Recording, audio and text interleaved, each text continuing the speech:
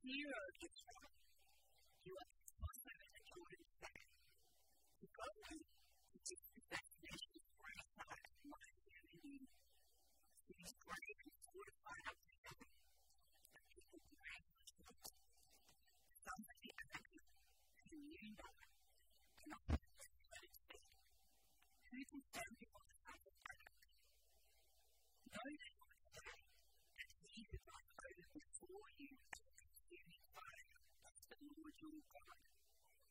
He will strengthen and subdue them before you. So you shall trust Him out and make them perish quickly, as the Lord has promised you.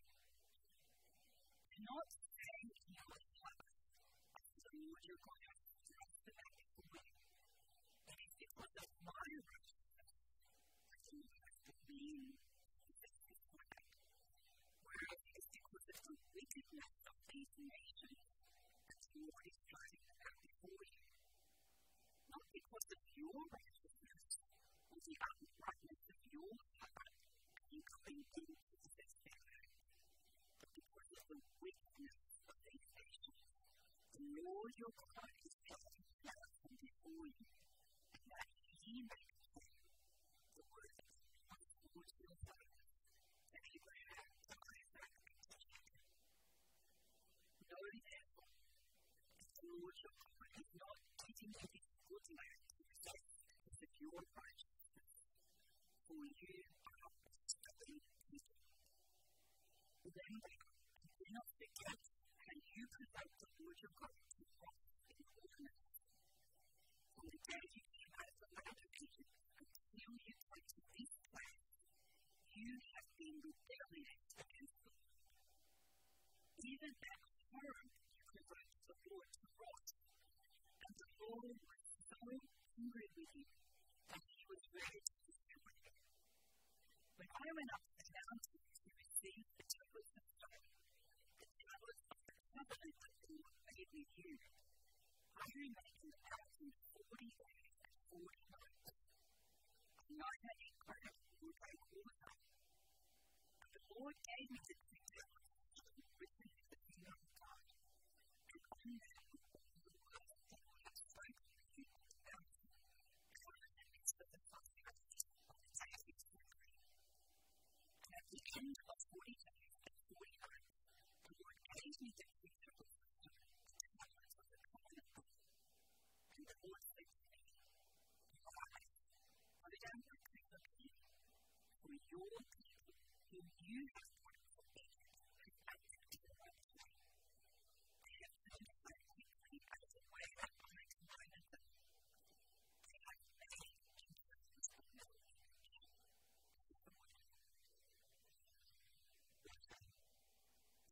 Furthermore, the Lord said to me, I send this people, and behold, it is stubborn people.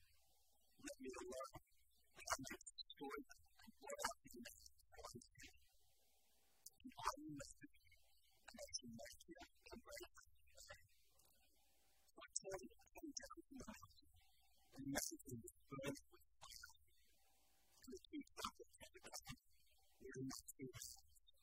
I looked, and behold, you had sinned against the Lord your God. You had made yourself a golden calf. You had turned aside quickly from the ways of the Lord and commanded me. And so I took hold of the two tablets and threw them out of my two hands and broke them before your eyes. Then I made prostrate before the Lord of Israel 40 days and 40 nights, and started bread and fresh water because of all the sin that you had committed in doing what was evil in the sight of the Lord, to provoke him to anger. For I was afraid of the attack of the hot flame that the Lord bore against you, so that he was ready to destroy you. But the Lord listened to me that time also. And the Lord was so angry with us that he was ready to destroy them. And I prayed for their also at the same time. And I took the sinful thing, the calf that you had made, and burned it with fire and fire, grinding it very small until it was as fine as dust. And I threw the dust of it into the brook that ran down from the mountain.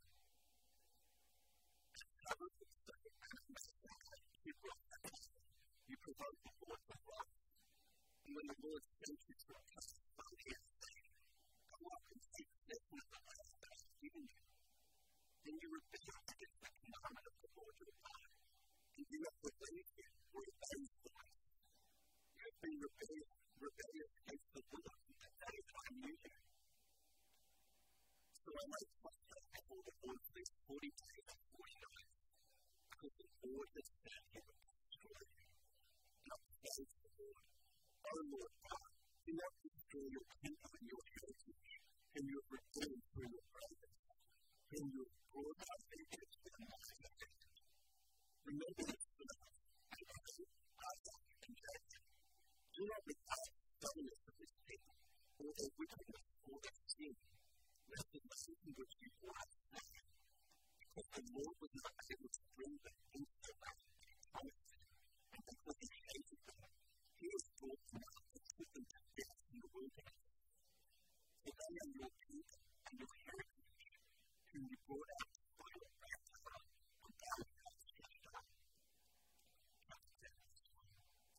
At that time the Lord said to me, "Take these things, two tablets of stone like the first, and come up to me on the mount and make a land for it. And I will write on the tablets the words that were on the first tablets that you wrote, and you shall put them on your hand." So I made a knife of acacia wood, and cut 2 tablets of stone like the first, and went up the mount with the 2 tablets in my hand. And he wrote on the tablets, and found on the Enfield, "The 10 commandments that the Lord has spoken to you on the mount, as according to the fire of the day of Israel."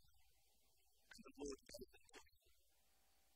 And my spirit came down from the mountain, and put the tablets on the ark of my back, and therefore I have come to live with me. The people of Israel journeyed from Beerah to Marshall, there they died, and there he was buried. And his son Amnesia ministered as a priest in his place. From there they journeyed to Strathfield, and from Strathfield to John, a land with woods and water. At that time the Lord set a place to fight with Levi, to carry the ark of the covenant of the Lord, to stand before the Lord, to minister to Him, and to bless His name to this day. Therefore Levi has no portion or inheritance with his brothers. The Lord is his inheritance, as the Lord your God said to him. On this day, came the mountain, as the first time, 40 days and 40 nights, and the Lord listened to me and time also. The Lord was unwilling to destroy you, and the Lord said to me, "Arise, go on your journey and defend the temple, so that you may go and possess the land, which I swore to their fathers to give them." This is the word of the Lord.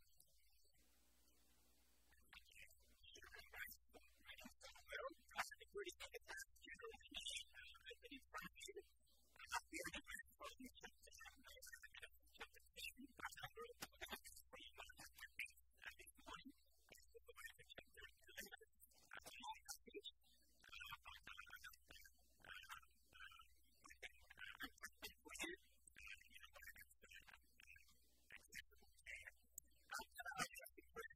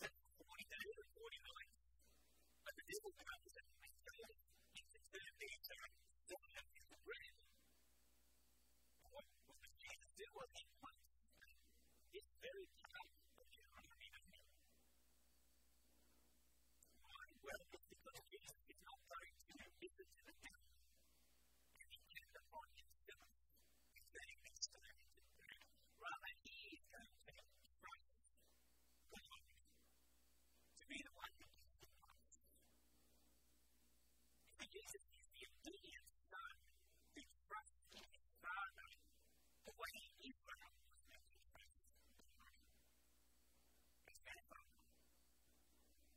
And that's why the whole wilderness experience is described in verse 5 as a father disciplining his son. You notice that? In verse 5. For right discipline is always unpleasant, but God has never considered its son. It's always very good. In my class group this week, I need to understand how we are disciplined as children. Sometimes, like the kids, and so our legs bled, and we didn't come to that kind of thing anymore. Is that right? Others must put the muscle back in your hand. Still, others are most good at talking to. Some of us felt resentful when the discipline wasn't done well. But all of us could see that discipline was important because it taught us right from wrong. It gave us wisdom to know how to live our lives in this world. It's a loving thing to do, to be disciplined. Those who don't discipline their children, and you don't give their children the resources or the wisdom to know how to live their lives in this world, are the ones who don't really love their children. Please remember, if you are a parent, you are not there to be friends with your children. You are there to be parents, and especially fathers to discipline them out of life. And it's an important lesson that follows the start of watching Israel and the sons of Israel in the wilderness. It's not to trust in themselves, not to rely on their own resources, but to trust that God would give their life. And why do they need to learn this lesson? Well, it's because God knew that when the people of Israel entered the promised land and experienced the great prosperity of the promised land, they would be tempted to forget that He is the one who gives life and blessing. And if we forget that God is the one who gives life and blessing, their hearts would be turned to disobey God. Now, look at Deuteronomy chapter 18, verse 7. Moses says, take care, lest you forget the Lord your God by not keeping His commandments and His rules and His statutes, which I command you today. When you have eaten and have fallen and built good houses and lived there, when your herds and flocks multiply, and your silver and gold is multiplied, and all that you have is multiplied, and your heart is lifted up, and you forget the Lord your God who brought you out of the land of Egypt, out of the land of slavery, who led you through the great and terrifying wilderness with its fiery serpents and scorpions and thirsty ground where there was no water, who brought you out of the flinty rock, who fed you in the wilderness with manna that your fathers did not know, that He might humble you and test you to do you good. In the end, beware lest you say in your heart, my power and the might of my hand has gotten me this way. Do you find it nice to trust and obey God in the hard times? Or do you find it hard to trust and obey God in times of prosperity? Do you find it hard to trust God in hard times? Do you find it hard to trust Him in the good times? Interesting, isn't it? All of us. I reckon that sometimes when we're in crisis, we tend to supersede and all for God because we have nowhere else to turn. But yet, when your life is easy, when you are prospering, when you are multiplying your wealth, it's so easy to become puffed up with pride, isn't it? And to forget God during those times. It's so easy to think that it is my power and my might and my skills that have created me as well. It's easy to feel entitled rather than giving genuine thanks and praise to God for the things that we have and using those things in ways that are right. Of course, we would discover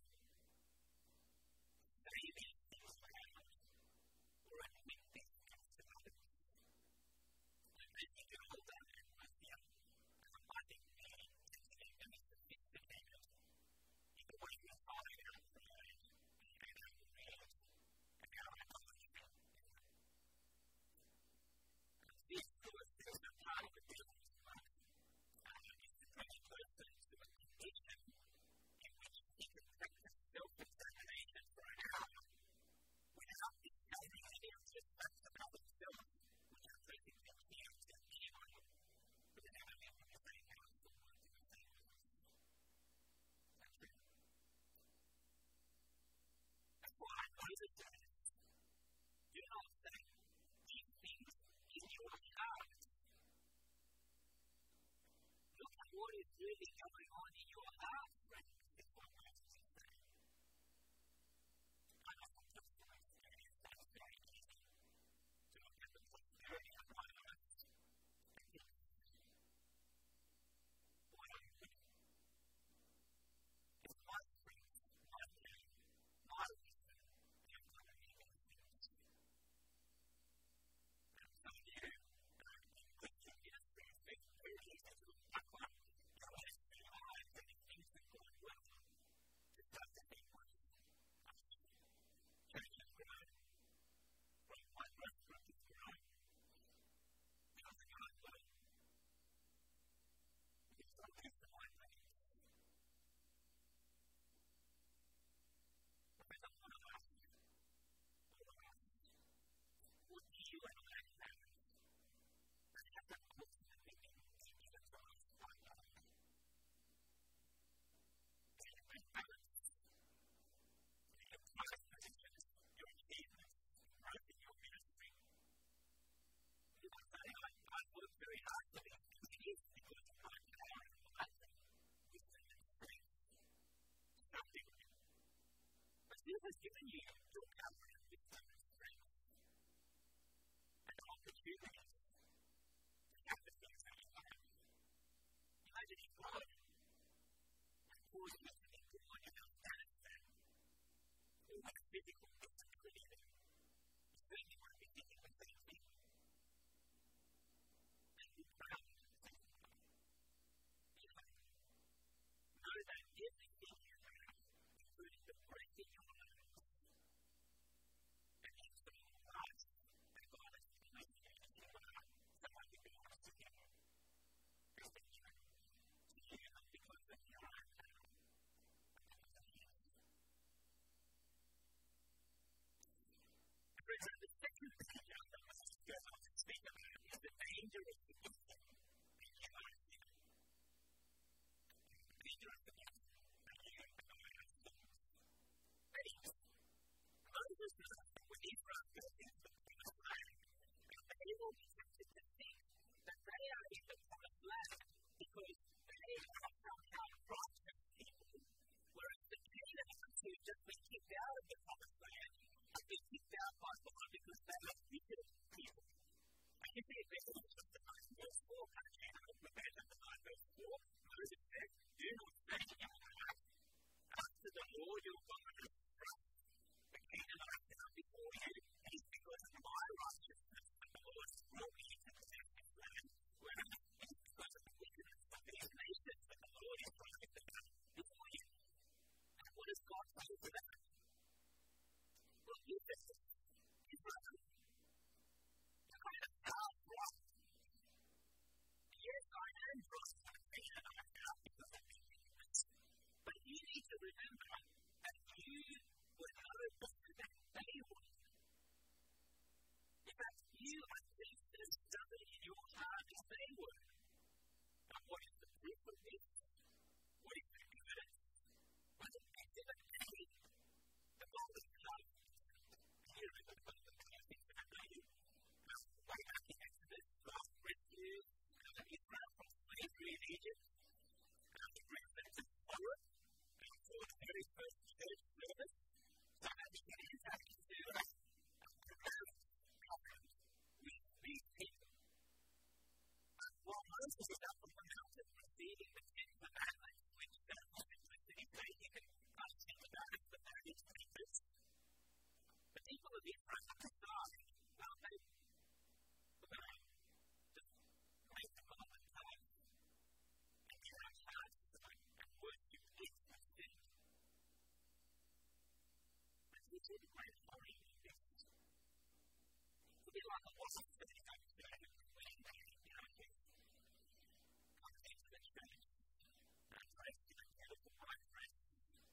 And just look at it and see that he's been with the husband on their wedding day. And get married, make promises.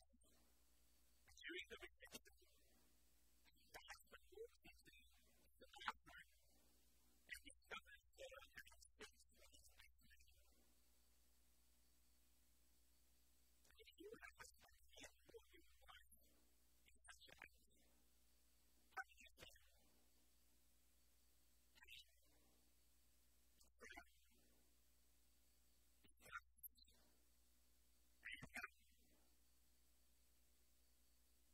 the first thing I want to do.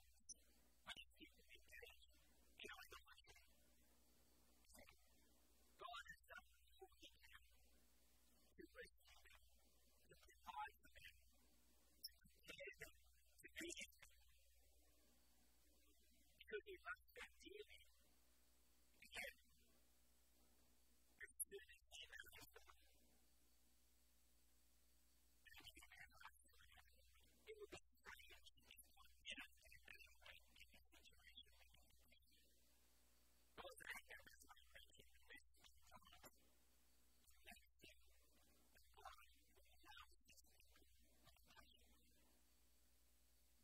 That's why in chapter 9 verse 12, God says to Moses over and over, go down quickly from here, for your people whom you have brought out of Egypt have acted corruptly. Really interesting words. Your people. God is saying to Moses, they are your people. They're not my people anymore because I just can't stand them for what they've done to me. Further in verse 14, God just wants to be left alone because He's done it anyway. And He will say, it's good for our people. In verse 15,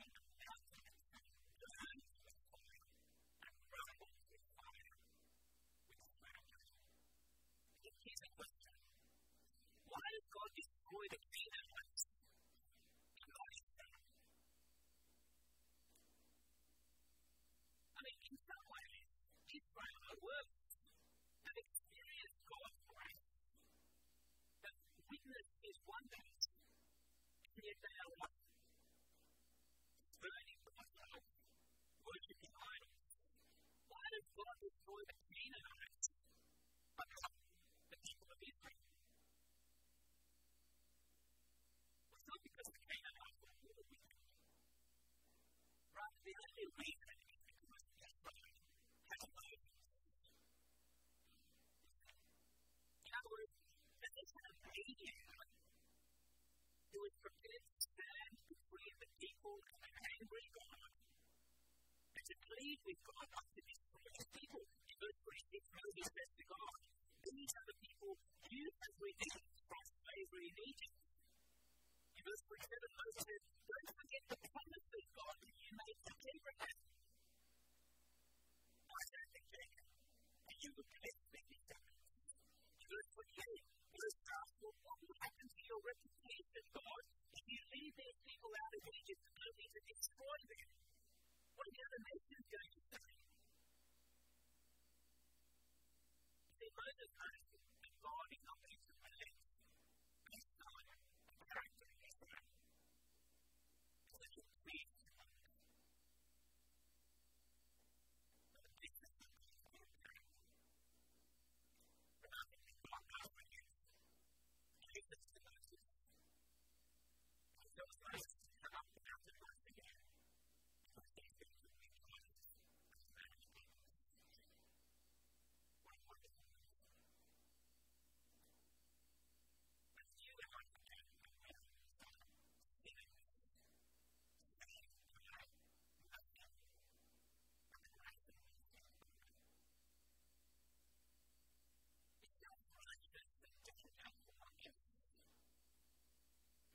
I think we would say aloud that we are self-righteous.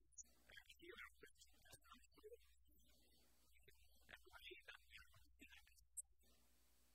It's easy to have orthodox theology. Sometimes it's hard to say out loud a sinner. Now, some might see ourselves as moral and superior to others. And that's our life. There is this self-righteousness that sees ourselves more righteous, more better, and our daily neighbours rather than church than we are. Is that true humanity? And as psychologists talk about illusory superiority, illusory superiority, when we think we're superior to others because we naturally have this bias to favour ourselves. So,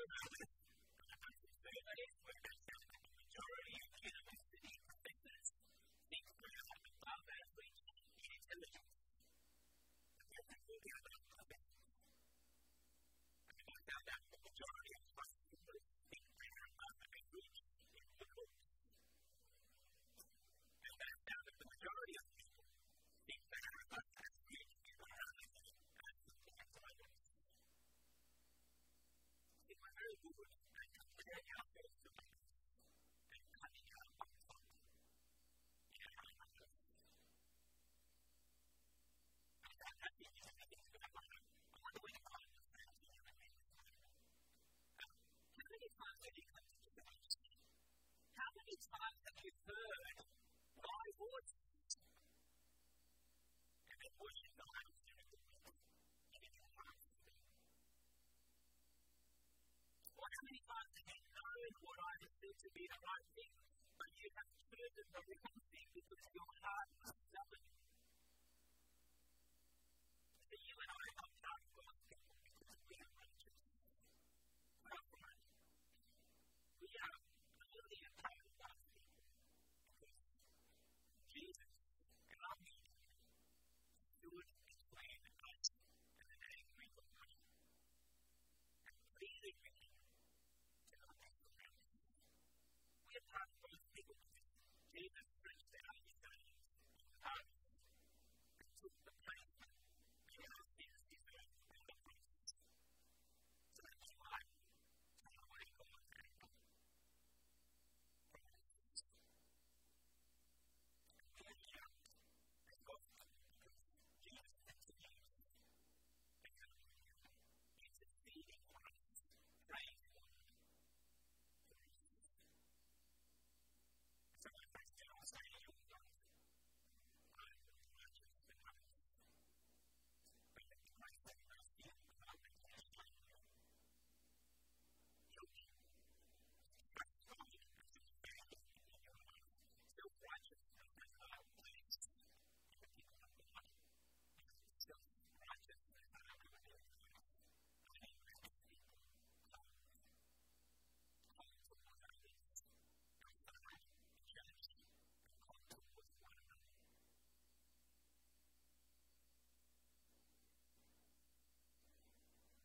and why is this so important?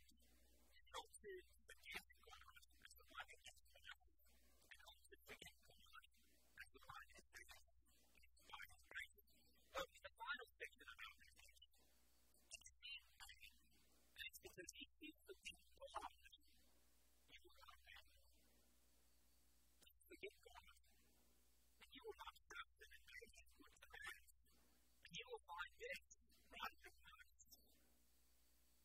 But it's like if I don't know about the future, I heard this message again and again and again, and I can passion Christian to obey God. Chapter 10, verse 12, for example, have a look at chapter 10, verse 12. And Moses says that what God requires of his people is to fear him, and to walk in his ways, and to love him, and to serve him with every fibre of your being, and to keep his commandments. Notice here that what God requires is both internal as well as external. And what are the internal things that he's saying? Well, it's things like fear and love, isn't it? But he also requires your godly walk and service and the keeping of his commands, which are external. And yet it's so easy to think these things without inwardly fearing and loving God, isn't it? And that would be things like a very simple thing. Do all the right things. Clean the house. Do the dishes. Pay the bills. Look after the children. Do all the right things. And you make them listen to each other. And they have done something for one another. Your relationship with God will be like that.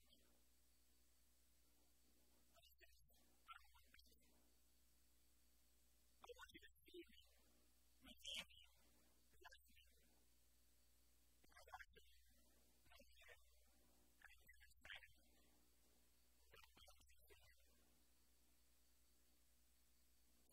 Now, this kind of obedience to God is described by the Old Testament lineage in a circumcised life.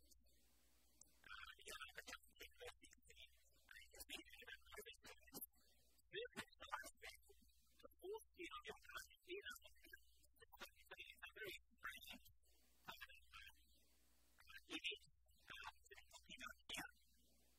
But if you remember, circumcision was given to Abraham way back in Genesis 17 as a sign of belonging to God. And what Moses seems to be saying here is that the real thing that marks you out as one of God's people is not the physical sign of circumcision. That's circumcision.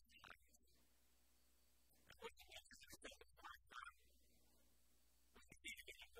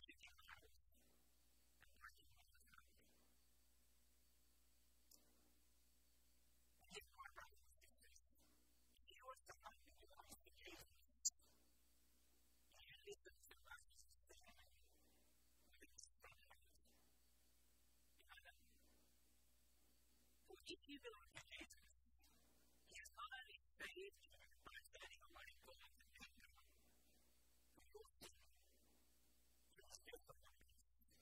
And He has poured out His Spirit into your mind, into your heart. And He has circumcised you in Christ so that you are able to hear and love and obey God from the inside out. I think that's what happens. And the Apostle Paul said in Romans chapter 2, verse 28, this striking words, he says, "For no one is a Jew, no one is God's person, who is merely one outwardly, nor is circumcision outward and visible. The Jew is one inwardly. And circumcision is a matter of the heart, by the Spirit, not by the letter. His praise is not from man, but from God." See, the difference between what Moses says in Deuteronomy and what Paul says in Romans is the one doing the circumcision. In Deuteronomy, Israel is called upon to circumcise their own hearts and their own hands. In Romans, God Himself sends the Spirit to circumcise our hearts so that we might know and obey God from the heart. You might be in this morning, and you might think, I'm the one person that is not capable of obeying God. It is true that none of us are able to obey God perfectly to earn our salvation. But the good news is that having been saved, we get a new heart. The Spirit Himself works in us so that we are able to obey. We are able to hear His word. We are able to know and to serve Him. Finally, notice that you and I are required to obey today. It's one of the big themes of Deuteronomy. Moses says again and again and again in Amnesia that God requires obedience today. Chapter 8, verse 1, obey God today. Chapter 18, 11, obey God today. Chapter 8, verse 19, obey God today. 9, verse 1, obey God today. 9, verse 3, obey God today. 10, verse 13, obey God today. 11, verse 2, 11, verse 8, 11, verse 13, 11, verse 26.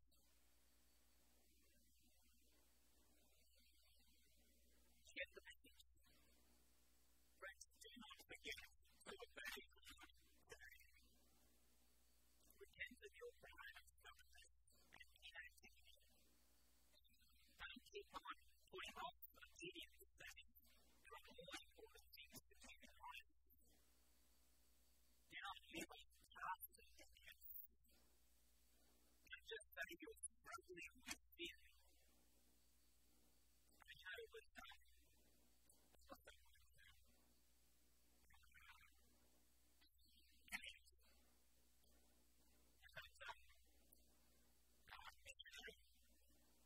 Elizabeth, she says, the language of struggling with it often just puts us out of the obedience. It's true, isn't it? We say so often, I'm struggling with this, I'm struggling with that. God doesn't want us struggling. God wants us obedience. And He wants us to know.